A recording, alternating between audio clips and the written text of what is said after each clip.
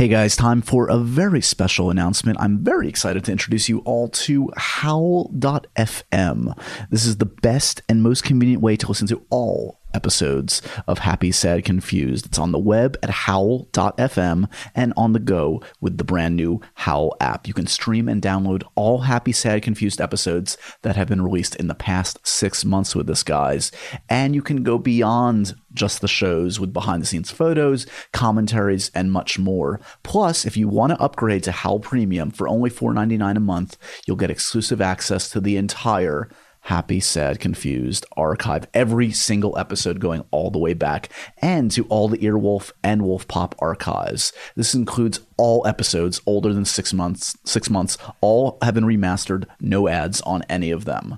Plus, only with Howl Premium, you can listen to hundreds of hours of WTF with Mark Maron, the gold standard, guys, right? You can hear all the classic interviews with Robin Williams, Louis C.K., and so much more. Howl has also partnered with some of your favorite hosts and comedians to develop Howl Originals, brand new shows available only with Howl Premium. You really need to check it out. Check out great new series from Lauren Lapkus and the AV Club right now.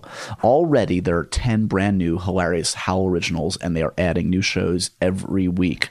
So get access to all this exclusive content both on your phone and on your desktop with Howl Premium for only $4.99 a month. And with the promo code HAPPY, you get a full month of a free trial. So go to howl.fm, enter the code HAPPY at checkout, and you're off and running. Remember, you can use Howl on your phone or your computer, but you can only use my promo code on the howl.fm website. Go to howl.fm, that's HOWL.FM, and use the promo code HAPPY for 1 month free trial of Premium.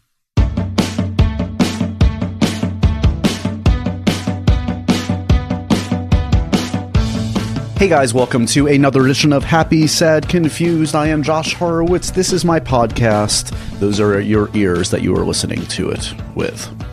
Just clarifying the basics of this endeavor for the next 45-50 minutes.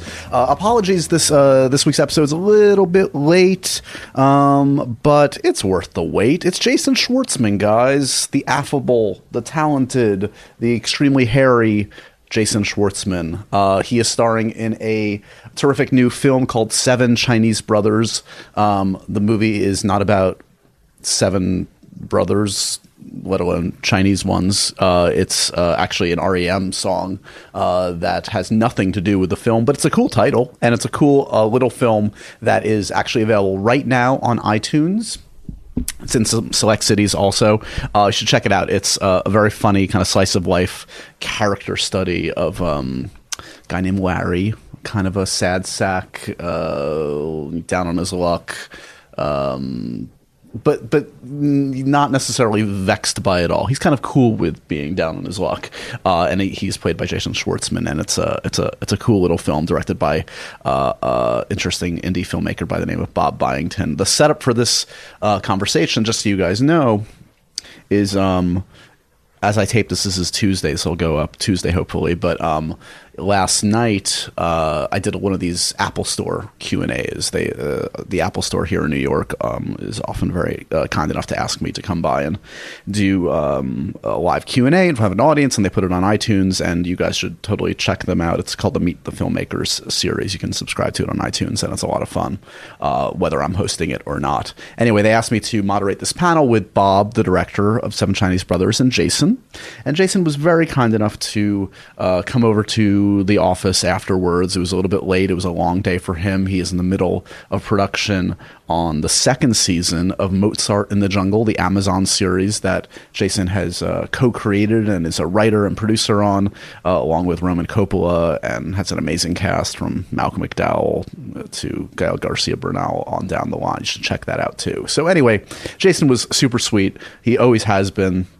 He is definitely one of those guys. What you see is what you get, and what you get is a really cool guy who's inquisitive, sharp, funny, and just all around kind and a good guy. Legitimately a good guy. I've never heard anybody say a bad word, and I would think if you do say a bad word about Jason Schwartzman, you're a bad person yourself. There, I said it. Anyway, Seven Chinese Brothers, check that out. As for stuff outside of the podcast, you guys have been asking me a lot on Twitter. I tweeted about this last week. I was in Los Angeles. I did a fun, really cool kind of sketch shoot with the stars of Mockingjay Part 2, Jennifer Lawrence, Josh Hutcherson, and Liam Hemsworth. We have to sit on that for a little while, a few more weeks. It's not all in our control, guys. Calm down.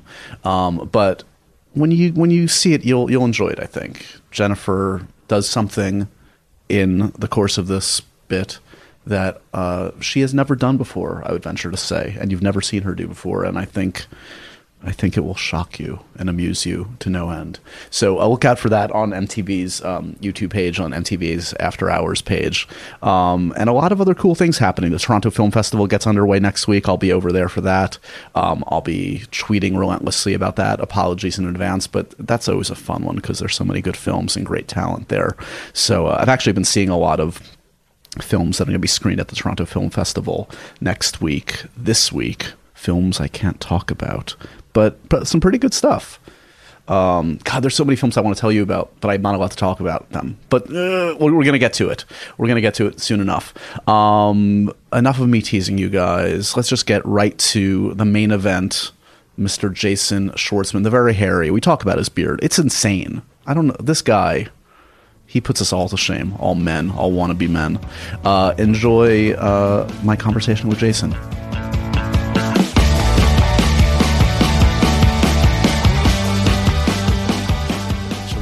I love your Ghostbusters too. Yeah, that was in the old office. You saw that, right? Yeah, but I don't remember it actually. You don't? Did it make an impression on you? I don't. That was not there, I don't think, to be honest. I feel somewhat intimidated because Jason and I have just been talking about podcasts, and now we've launched into our own little podcast. The child. The child? Oh, yeah. So you're doing Peter McNichol. The child, okay. Yes, Where are you from? The Upper West Side? Can I see the baby? So cute. Okay, sorry. No, thank you. Oh, we started. We're started already. We started. God. We're going. Can't you tell my official voice? Is there any difference between official Josh and other Josh? That you can tell? No, it's seamless. Amazing. Yeah. But you, on the other hand, you put your pants on. Feel it? No, I saw you literally just put your pants on. Yeah. And now you're a big boy. Yep, these are the big boy pants. These are your podcast big boy pants. They are. I feel non-stretchy. I feel somewhat guilty. Okay. Because I feel like you were very sweet to say yes to doing the podcast. We just did a little Apple Store Q&A for Seven Chinese Brothers. Great filmmaking, great piece of work from you and Bob Byington. Thank you. But like, you're a busy guy. You're doing your Mozart in the Jungle thing. You've got kids. It's late on a Monday night as we tape this. Are you okay? Yeah, I'm okay. I'm great. I heard that you wanted to talk, and so yes, for you, absolutely. That's very sweet of you. Do not waste another moment thinking about anything. I'm not. This is why I'm busy. This is more important. This is why I'm busy. I'm here because to talk to you. Well, it's good to see. You're awesome. You've always been so kind to me. So of course, like don't. It's not. Please.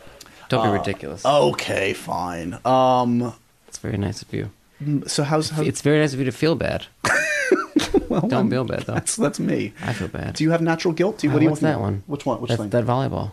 This is a promotional item for Last Man on Earth. Have you seen Last Man on Earth? I love it. Are you kidding me? It was like my favorite show last year. It's great. It's mine too. I love it deeply.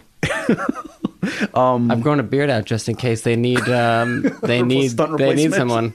Or just like another person living somewhere. Can we talk about the beard? Because sure. I was considering shaving today or yesterday. I mentioned to my wife, I was like, I'm going to see Jason. Yeah. And I think he's got a crazy ass beard right now. And I feel like, I mean, I'm not going to compare to his beard, but I feel like I should just like show him, there are other guys that can do it too. Right.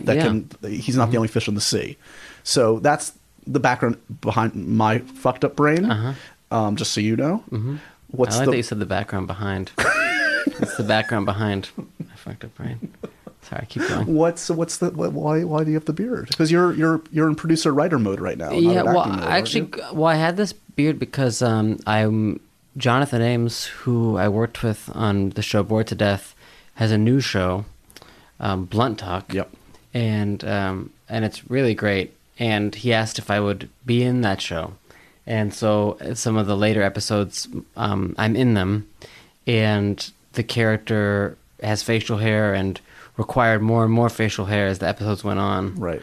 And so when I finished, there was a little bit of at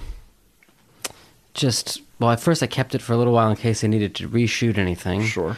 And then there was just a little bit of, I've come this far. Right. And is this as big as it's ever been? Or no, it's been bigger. Really? Yeah. For which role? Just for life. I just took it. Actually, it was much bigger a little while ago, but just took it down. But it's never as big as the other guys. You know, you think you got a good-sized beard, and then you walk into a clothing store, and there's some guy with a much bigger beard looking at some jackets that you would be looking at. Do you feel, because I feel like when mine starts to grow, I feel like unclean. I feel like it's a little like, do you feel that? There apparently was a big article about this uncleanliness and beards, but then I heard it was debunked. I don't want to go into it because it's disgusting, but you can look it up. But I do feel like it's sometimes, yeah.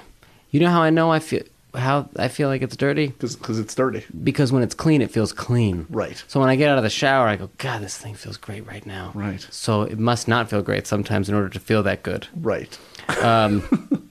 But no, over the course of the day, I mean, you shake some hands, and, you know, the face is a place where we do a lot of hand work.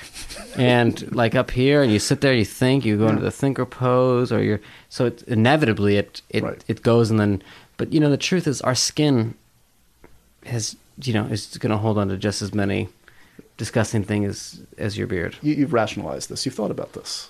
Yeah, I have to, because I'm getting attacked. I'm getting attacked left and right. All the cat calls. It's because you're many things, I feel like, but you're not necessarily. I have to guess that you weren't. Oh, you tell me. Like in high school, were you like? Did you feel like the alpha male? Were you like the guy's guy? Because I feel like this is asserting your guyness. This is, you know what I mean? Yeah. This is proving once and for all. Well, back off. I'm a man. Well, it's not true. If only. But well, in high school, no, I was not the alpha male, but my school was small enough that, like, you could be friends with many social groups at one time. Right. I had friends that went to bigger schools where it really becomes subdivided, and like, those are the jocks. Right. Those are and it mattered what, you know, system you found yourself in.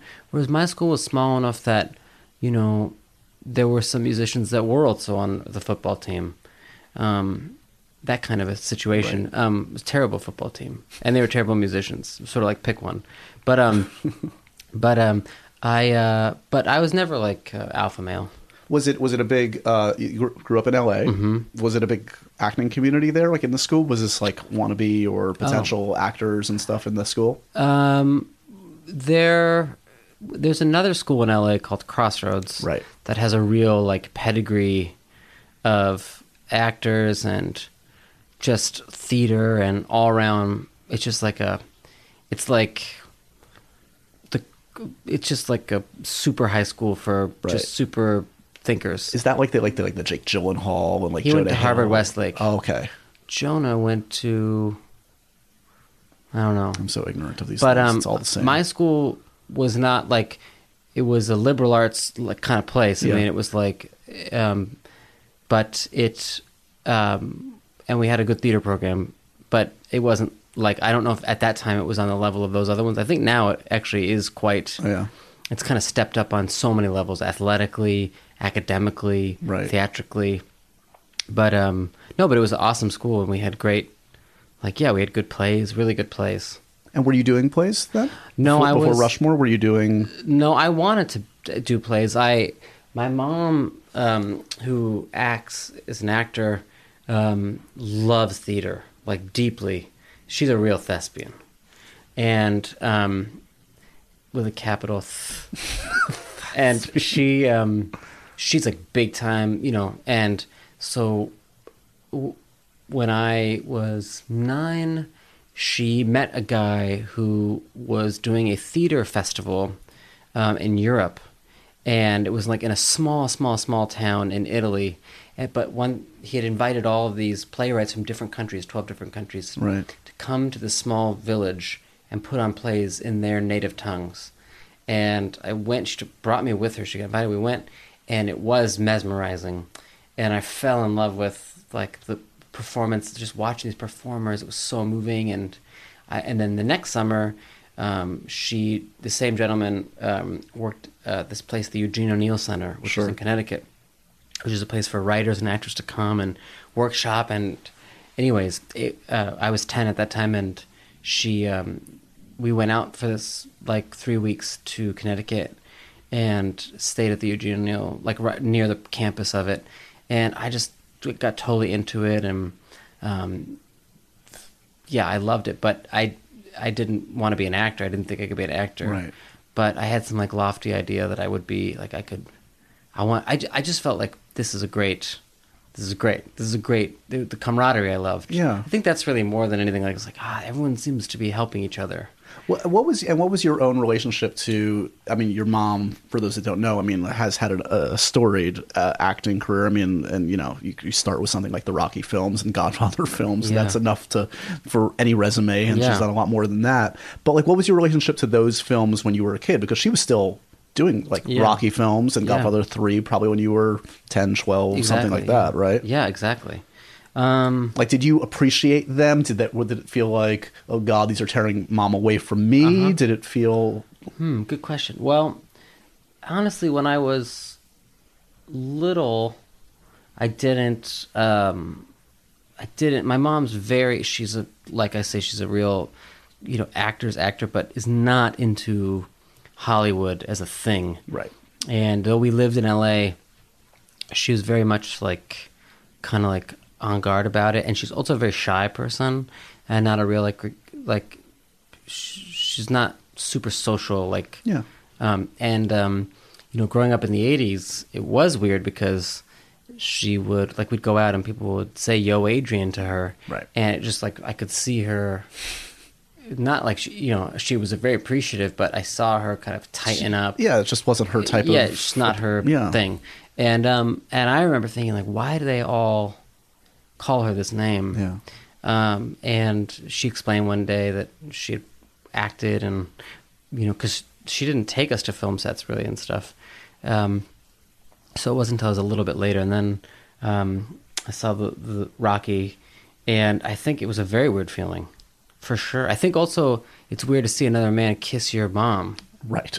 Let alone Sylvester Stallone. Exactly. And it just was like, that probably was like, if I think about it, the thing that took me off guard the most. Like, whoa, what's that? Do you see yourself in her performances ever? Like when you see any of her films, do you ever see a little bit of yourself in that?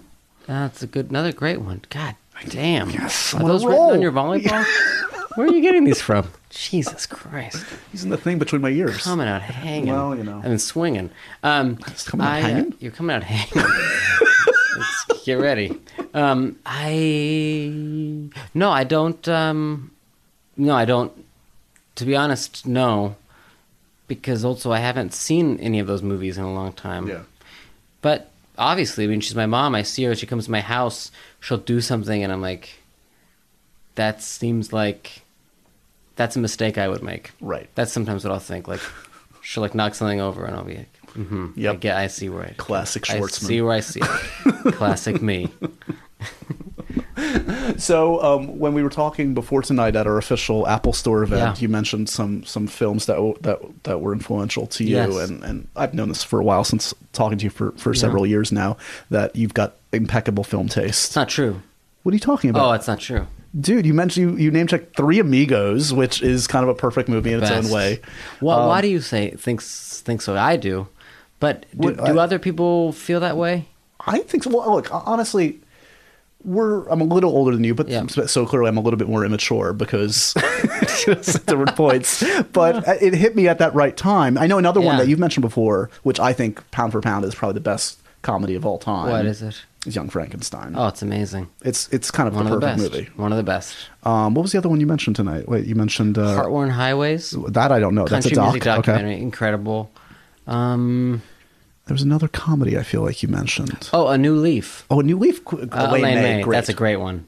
That's a great one. That is a great one. So that's clearly one you came to a little bit later. I know I did. Yeah, it wasn't available for a long time. I remember that was one of those like infamous ones that just wasn't on any VHS or DVD, right? It wasn't. It was on I got it on VHS, but then I didn't have the ability to then transfer it. So I just had it on VHS. I never really. But a friend of mine and I watched it on his VHS player, and then it came out a few years ago on DVD, and it was exciting just because it's so great. It's so funny. She has such a unique, like, really no one, like, she has, I mean, it's not, I'm not like guys, check out Elaine May. You gotta check this out. No, I mean, obviously she's a legend, but it's just, it's really exciting, like, to be able to buy it for people. Right. What about what are your thoughts? This is controversial, like my Ghostbusters 2 poster behind me. Controversial. I know you do. I find Ishtar actually a decent movie. Speaking of Elaine May, telling the truth can be dangerous business. Honesty and popular don't go hand in hand. If you can admit that you can play the accordion, no one will hire you in a rock and roll band. Because we can sing our hearts out. You have a greater talent in this area than me. It's pretty good. Charles Grodin. Another Charles Grodin. The Blind Camel. Great Charles Grodin. Ugh. Amazing in that movie. When they're eating that food with their fingers. Yeah. I don't know what that is, but I want it. It's disgusting.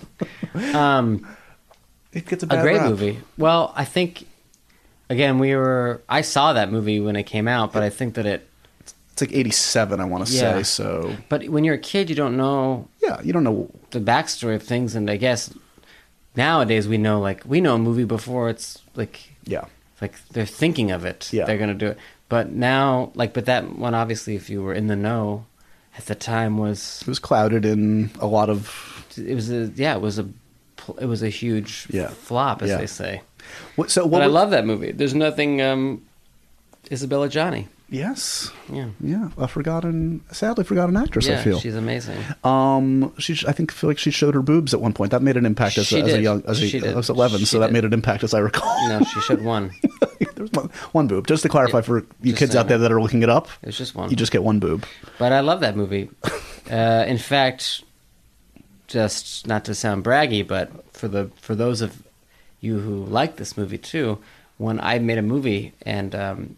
Dustin Hoffman was in that movie. Yes. And I was very nervous around him. And at a certain point, when I felt that I had courage, I sang that song to him. And he sang with me. Oh, my God.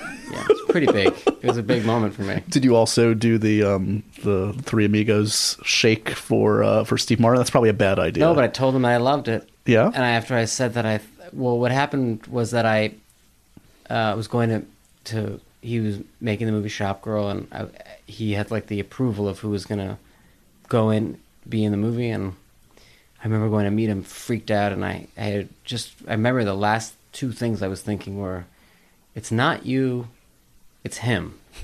Meaning, if he doesn't laugh, it's not your fault. Right. Maybe he just doesn't get you.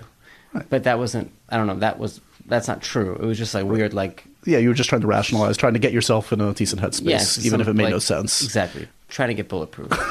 But the other thing I was thinking was, don't tell him that you like Three Amigos. Don't tell him you like Three Amigos. And then when I sat down, the first thing I said was, I'm sorry, just really quickly before we talk, I just want to tell you how much I love Three Amigos. And he said, oh, thank you. It was terrible. I literally broke within 2 seconds. But that movie, no, it's I saw it a million times. Randy Newman is one of the screenwriters. That's right. And Lorne Michaels, I think. Know, right? Strange, yeah. So, okay, I know we're jumping all around. We're scattered tonight, but that's okay. That's okay. So this doesn't feel that scattered. No? It has a through line. Really? Yep. Us. Where are we going to end? Oh, yeah. This is so quintessentially us, isn't it? It's so classic. So Rushmore, the stories have been told many times of how you got it, etc. But what I'm curious about, well, we were just talking about kind of idol worship and getting over that a little bit, right, with Steve, and starting out a career working with Bill Murray as your primary co-star is an insane prospect. Yes. Way into the surreal. For many reasons. I mean, Bill is not your typical actor or presence in any respect. How did he treat you? And was there a paternal kind of thing going on? Did he feel like were you just another one of the guys to him, or what was the nature of that relationship? I think that it really became like a thing where he really was very helpful to me. Yeah. And Bill really is like he does have a lot of knowledge about so many things, and he enjoys like teaching. Yeah. I think in a weird way. But in the beginning, I was nervous, and I think he was just getting his footing and stuff. But then, it became like amazing. I mean, if not for he and Wes, I would not have made it through the experience. I feel like they were, Wes really took me under his wing, like literally, like devoted all of his time to helping me through it, like just having dinner with me every night and talking me through the script every day. And Bill was just like every day on set, just helpful to me, just always encouraging and saying, it might help you, or like very nice. I feel like in my limited experience with him, and I got a chance to, which was amazing. I was at Comic-Con this past year, and I got to moderate the panel for his new movie, Rock the Casbah. How was that fun? It was amazing. Yeah. Honestly, it was freaking amazing because he. Oh my gosh! I saw the pictures of him. Right, he came in character, and of course nobody knew what was going to happen until he came backstage 10 minutes before and just huddled with me and Mitch Glazer, and just sort of like we all talked out what it was going to be. And I think he from my limited. What is the character? It's kind of like an old music manager, like a has-been, kind of like he. Does he have like a way he talks and stuff? He doesn't really have an affectation, like an odd, it's not like that kind of thing, but it's a perfect Bill Murray kind of role. Oh my gosh! Have you seen the movie? Yeah, it's good. Don't tell me about it. Okay.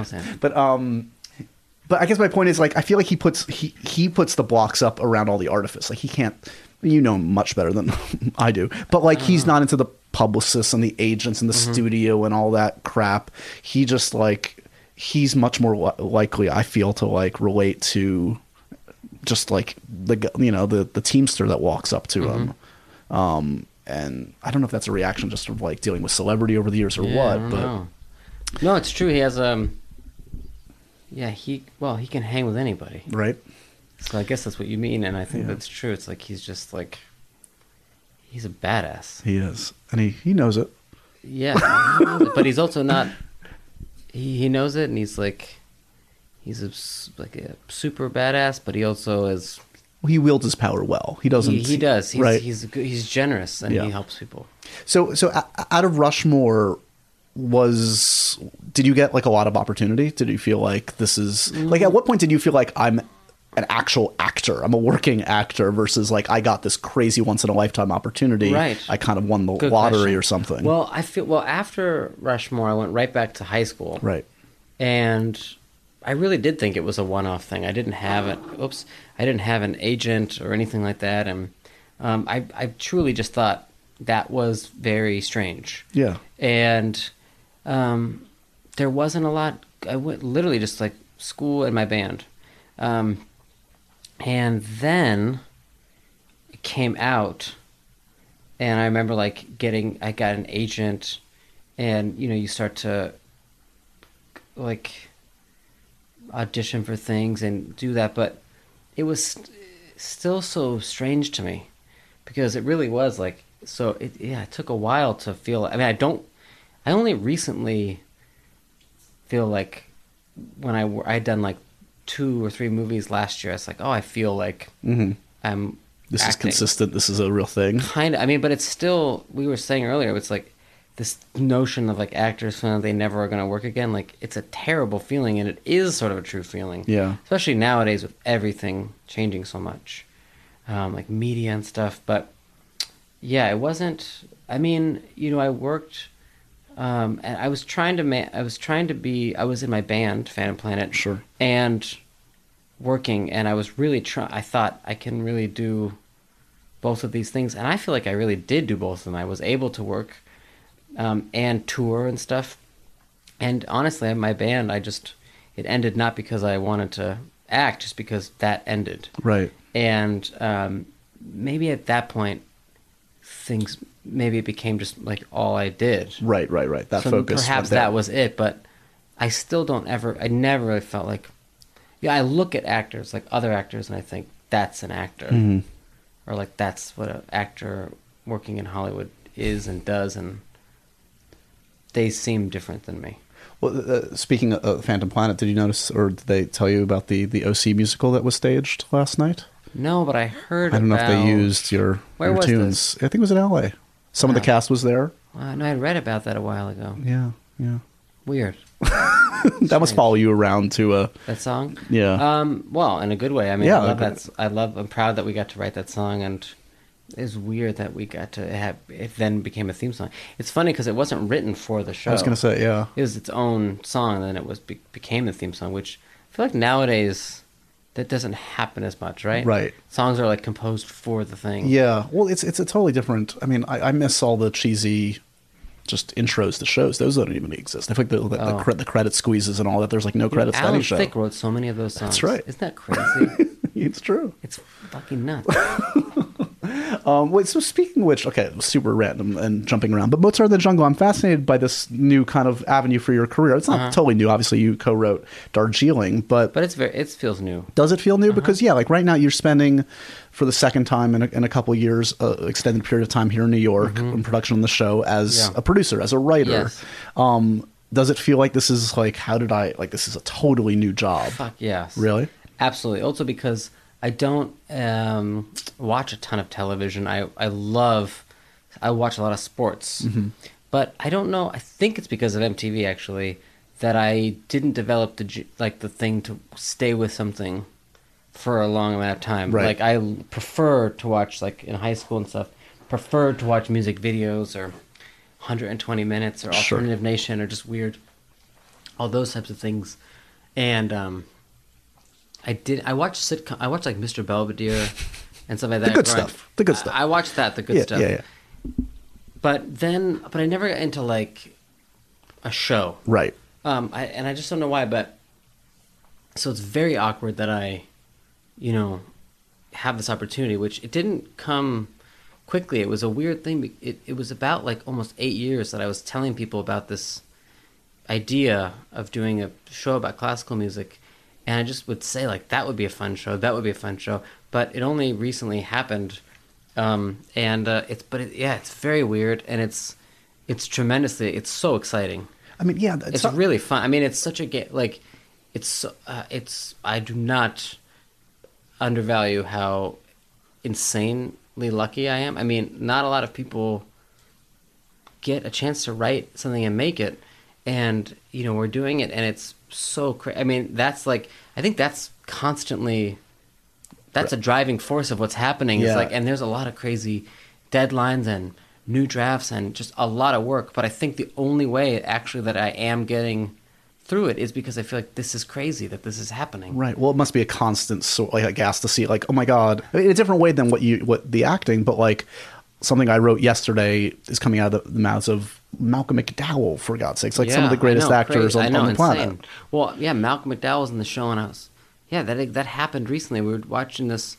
We have a scene this year with Malcolm McDowell and Wally Shawn, and I was watching this, going like, "This is crazy." Yeah. I mean, these are two people that I love and think are so amazing. I cannot believe they're saying these words. Like, these words, they should just forget these words and come up with something better that's sort of about the same thing.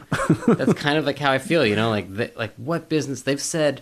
Like, these guys have done plays and movies and spoken the words of great writers. And I mean, I'm happy they're doing a show, but I also feel like, God, I feel terrible. Poor Wallace, he's sunk to me. Oh, man. From Louis Malle to me. Yeah, what the hell? I feel just terrible. It's like, but no, it's crazy, but it's really fun. And like you say,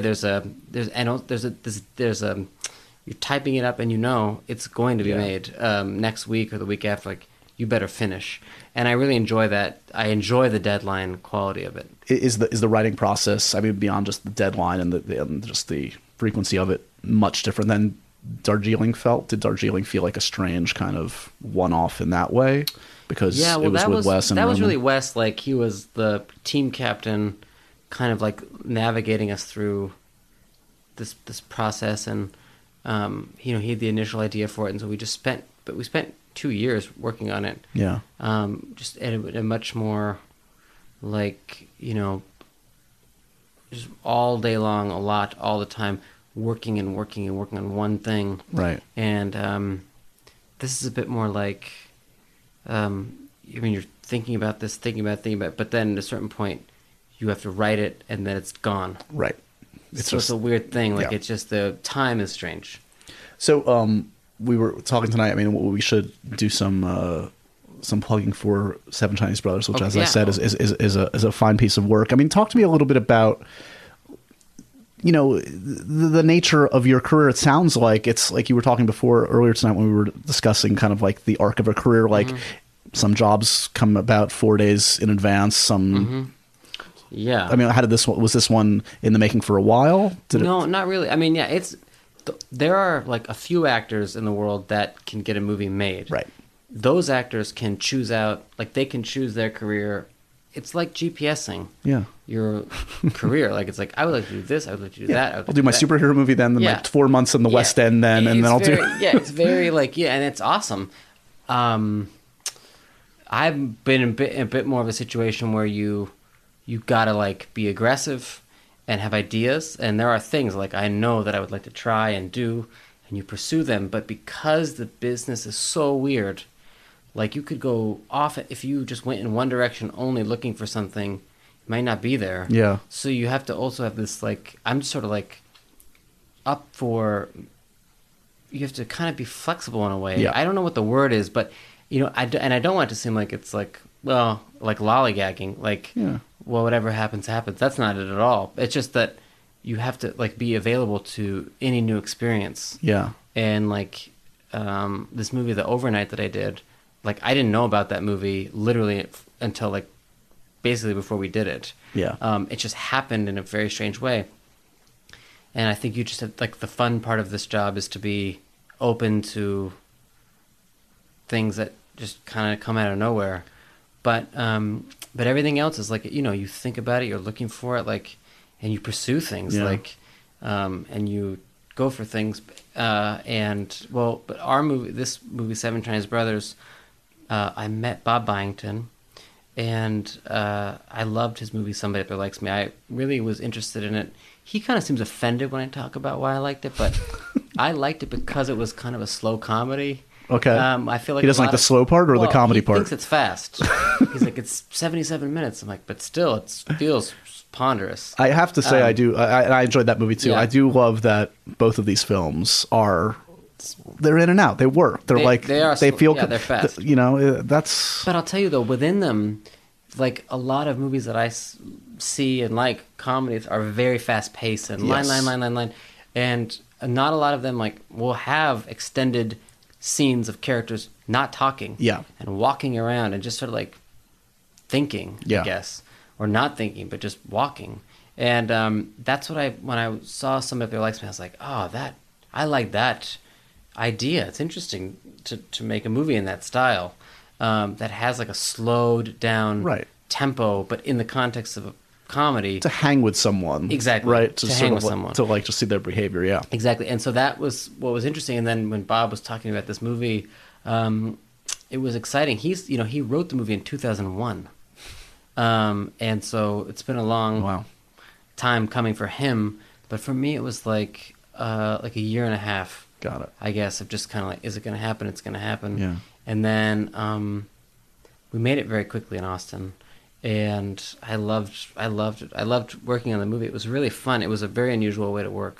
So you talk about being aggressive in a certain way, and certainly co-creating something like Mozart in the Jungle is certainly being aggressive. I mean, where else does that manifest? Like, are you talking about writing? Or are you talking about like talking to Team Schwartzman saying, I want to see all the scripts on my desk tomorrow? Or, you know? Well, yeah, I mean, basically. I mean, do you like the meetings with the filmmakers that you admire, that kind of thing? Well, you mean a little of everything that maybe you've mentioned, but not in a, like, I think basically aggressive. By aggressive, I mean thinking and having like an opinion about what you would like to do. Right.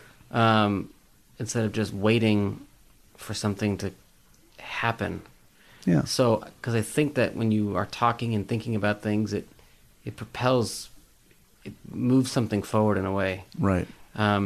and yeah, all of those things that you mentioned. But I mean, one thing I've taken from doing this show is like trying to write more. I mean, I hadn't like written a lot, and just writing so much that it's fun, and it's, you know, obviously it's ridiculously hard, and you are deleting a lot.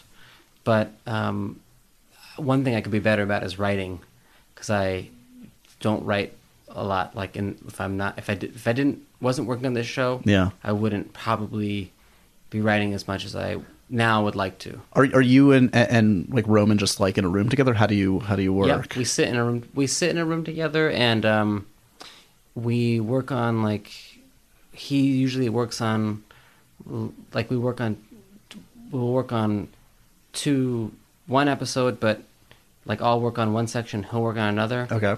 And then we'll trade, like we'll email each other the other thing next to each other, and then I'll work on what he was just working on. And got it. Like, so it's not like, okay, I need a funny line here, I need a verb here. Well, it's we like, do that if we're next to each other. If I'll be like, what's this wave? But Roman's really good at like a certain thing, and I'm not really good at a certain thing, but a different thing I'm kind of good at. Right. And we'll just sit there and kind of work next to each other, and we kind of like share scenes and just kind of go back and forth. By the way, you mentioned the overnight, which you know I'm a huge fan of. Yes. When we were coming over here tonight, I noticed I got an email invite to some kind of art exhibit of butthole paintings for the overnight. You're kidding. I swear to God. I'll show you the email. What happened? I don't know. Who is this? This is promoting your movie on DVD, I'm sure. Really? I'll find it. Shit. Wait, let's see. I have The Last Blackberry known to man. The Last Blackberry on Earth. The Last It's a really sad spin-off of The Last Man on Earth. Wait, I had it. I was going to show it to you. I lost it. Now I look like a liar. Oh, wait, you're invited. The overnight Butthole Paintings Gallery debut. Where? Friday, September 4th at Meltdown. This is in Los Angeles. I'm not going to make it. Friday, September 4th at Meltdown. Yeah. Adam Scott's going to be there. Meltdown Comics. He's pretty cool. Wow, private cool. showing of the Portal paintings from the movie. You should get one of those paintings, man. Those are amazing. Wow. Did not know about that. You really need to... Well, you're in your little Mozart. Someone's not seeing me on these things. Shit. Oh, it's going to be okay. That'll be fun, though, I bet. That's good. I love those that movie. paintings. It was so cool because, I see if Carrie Russell on your list. She's so People, sweet. you know, Carrie Russell is I love Carrie Russell. Right? I love Carrie Russell. From afar or personally? Both. I mean, I think she's really great, like, actor. I like The Americans. Americans is good, yeah. But and then I happened to meet her. Yeah. And she was like so nice, Coolest, yeah. ridiculous. Yeah. So anyway, I see her name there, and it exudes a shining light of. It's unlike the other names on the dry Yeah, erase you see board. that. Wow, you hate that guy? Yep. And the other one? Yep. And I do love Paul Dano. Paul Dano's the best. So, I love Paul Dano. Who else? who else do you like here? So many. I mean, just for reference, Jason's looking at my board of New Yorkers that I. Justin Long is a really great mimic. He is. He was on the podcast and he did a bunch of impressions. Really, wow. Now he did a good Rockwell. Speaking another great. Sam Rockwell, incredible. I love him. Galaxy Quest. I mean, come on. They're going to do a TV series. I heard. What do you think of that? I heard. I don't know. Good luck. I mean, why not? Why not try? I guess. Right. So did you? He's amazing. I mean, he has done so many great performances, and Rockwell, both of them. Justin too, but yeah, both of them. But yeah, and Rockwell, and then Emily Mortimer, of course, is great. Well, I have to send you Ethan Hawke, the fucking Explorers. That movie. His first movie. Mind. That's where I learned about baklava. I don't even. It's been a while. Well, Did they baklava? River Phoenix's mom in the movie makes Wolfgang. He plays a character Wolfgang. Yeah. Wolfgang eats baklava. Right. So they always give she's like, "Would you like some baklava?" And Oscar Isaac, of course. He's pretty good. He's a fucking king. He's amazing. The last time I got Sam and Justin together for a sketch, and Justin played the devil. Wow. In full on costume, and he was exceptional. It was amazing. Yeah, he's amazing. So what are you doing after Mozart? Do you know? Back to LA, I assume. Back to LA, and then no, nothing. I mean, I'll work on finalizing the episodes. Yeah. It's really fun. I really enjoy it. It's truly a strange experience, and one that I didn't expect to be doing. And so I'll just be working on that, and it's really fun too because do the sound stuff for the show is really fun. Sit in a room and just like think there could be a car going by here, and I love that. Yeah, I never thought I'd get to be like in a real sound mix for a movie. Sure. And then that's it. So it would hang out with my family. And they're here in New York, I assume. Here, yeah. So how are you feeling about you're born and bred Los Angeles guy? You're like Bizarro Josh. I'm we sit on different sides of the country with our competing beards. I know. Yeah, we come together. We're alters. Alter Josh. Do you feel comfortable here? You were wearing your parka out at the Q&A earlier, so I feel like LA has thinned your blood to a degree that you can't take the 90. It's like 90 degrees out. I know, dude. So I mean, well, it's more that it's the air conditioning. Right. That's You're too conditioned. That's why I'm wearing the parking. Okay. That's why I'm wearing the parka. Sorry. It's the cold. Right. You go inside the rooms, it's freezing. Right. I don't like it. You're the guy in charge. You can tell them to turn down the AC. Can't tell them to turn down the Nest. Is that what it is at the Apple Store? The Nest. Oh, at the Apple Store. Got it. Yeah, I can't tell the Apple Store to turn it down. Right. I don't like to do that. I won't tell them to do that. So when are you gonna feel like when are you gonna direct? I feel like that's inevitable. I directed one. Did you? I directed an episode of the show for this coming season. Yeah. Oh, amazing! Congrats. It was amazing. Thank you. How was that? Incredible. Yeah. Frightening, but incredible. Yeah, it was really fun. I mean, I've never been in that position ever, and it was so fun. It was really fun. It was I think the hardest thing. This doesn't. Oh my God! You have a Willow comic book. It's autographed by Val Kilmer. Mad Mortigan. Do you see what he wrote? Peck. Wow, amazing. I mean, pretty badass. Data.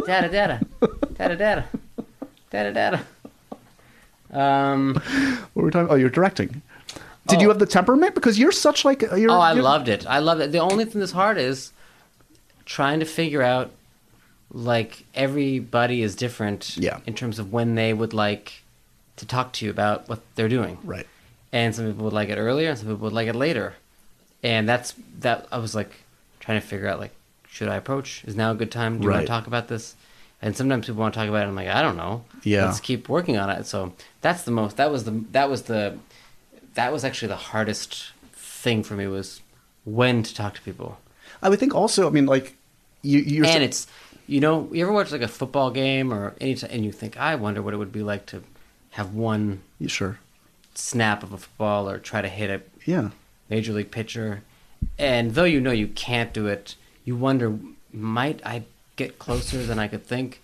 But you would probably realize, you hear people go into the NFL, like, oh, the game moves so much faster, right? And it is amazing. Like when I was directing, it was happening so much faster, than so many more decisions, right, than I could have ever anticipated, and so many more people asking you questions, and so many, you just have to keep going, in a way that I didn't. It's like, wow, it's over. Oh my God! And it's curious to me because, like, you seems like such a naturally inquisitive person, and while it's good to, like, start a dialogue, you have to answer. You have to be the guy that, like, just like decides. Yeah, you can't ask a lot of questions when you're directing. There's a time and a place. I guess you can, though, but it was the best. And working with those actors like Malcolm and Gael Garcia Bernal, who's really amazing. It's amazing to watch him work.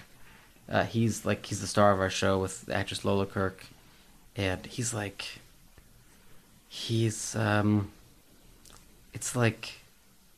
have you ever ordered something off a menu and you think you know what it's going to be, and then it gets there and you're like, this is not what they said it was going to be, and it's better, and it's 100 times better than I could have ever imagined. Yeah, that's what he does with every sentence he says in our show. I'm just like, what the fuck? Oh my God, it's crazy. It's a good cast, man, you've got there. I just saw Lola in the Baumbach movie too. Mrs. America. Yeah, I'm dying to see that movie. I've not had time to see that or any movie, but God, I really want to see that movie. It's good stuff. Yeah, I love Noah. He's amazing. Great filmmaker, of course. I think we did it. Do you feel like we did it? Yeah, I think we did great. I'm just looking at. I'm so tired right now that I'm looking at this. What are you looking at? I'm looking at that you have a E.T. puppet. Yeah. It's not a puppet. And It's a doll. E.T. doll, and then R2-D2. Yeah. But I'm so tired that this whole time I thought they were from the same movie. Well, to be fair, In a weird way, like they blended. I feel like in E.T. wasn't there was Star Wars paraphernalia in E.T. and he goes as Yoda. So remember True. True. It's okay. True. We've come full circle. We started by talking about Star Wars. So excited. Off mic. Can't wait. Right? Fuck yeah. Kylo Ren. Kylo Ren. Don't fuck with Kylo Ren. What's Oscar Isaac's character's name? Poe Dameron. He's Poe. Great name, right? Poe Dameron. Amazing. I'm going to see it about 12 times in the theater, so if you want to reserve one of those so we can just hold hands and stare at it. Christmas, yeah. Oh. It's going to be good. Oh my gosh. It's going to be the ultimate. Are your kids old enough to see a Star Wars movie? I don't think so. Oh. But you're going to force them to anyway. I'm going to Malcolm McDowell. There you go. Sorry. Let's go to bed. Sorry, guys. Okay. Good to see you, Jason. Thank you so much for having me. Thanks, buddy. Cut. See? Get out of my office. And cut.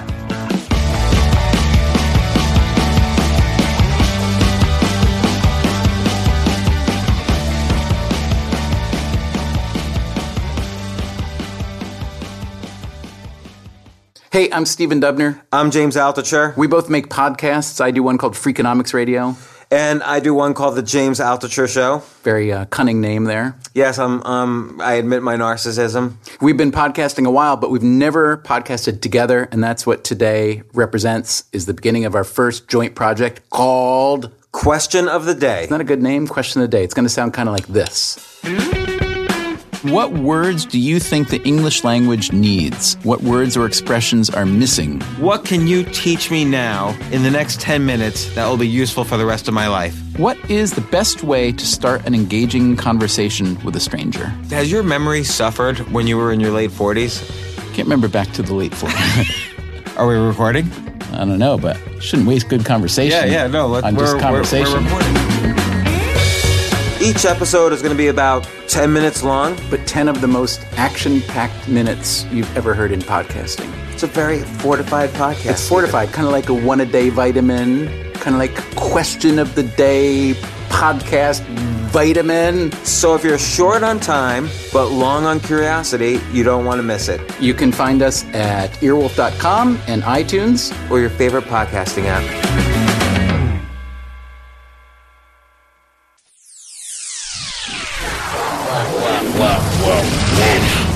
Pop. Pop? Pop. Pop. Pop. Pop. Pop. Pop. Pop. Wolf Pop is part of Midroll Media, executive produced by Adam Sachs, Matt Gorley, and Paul Scheer.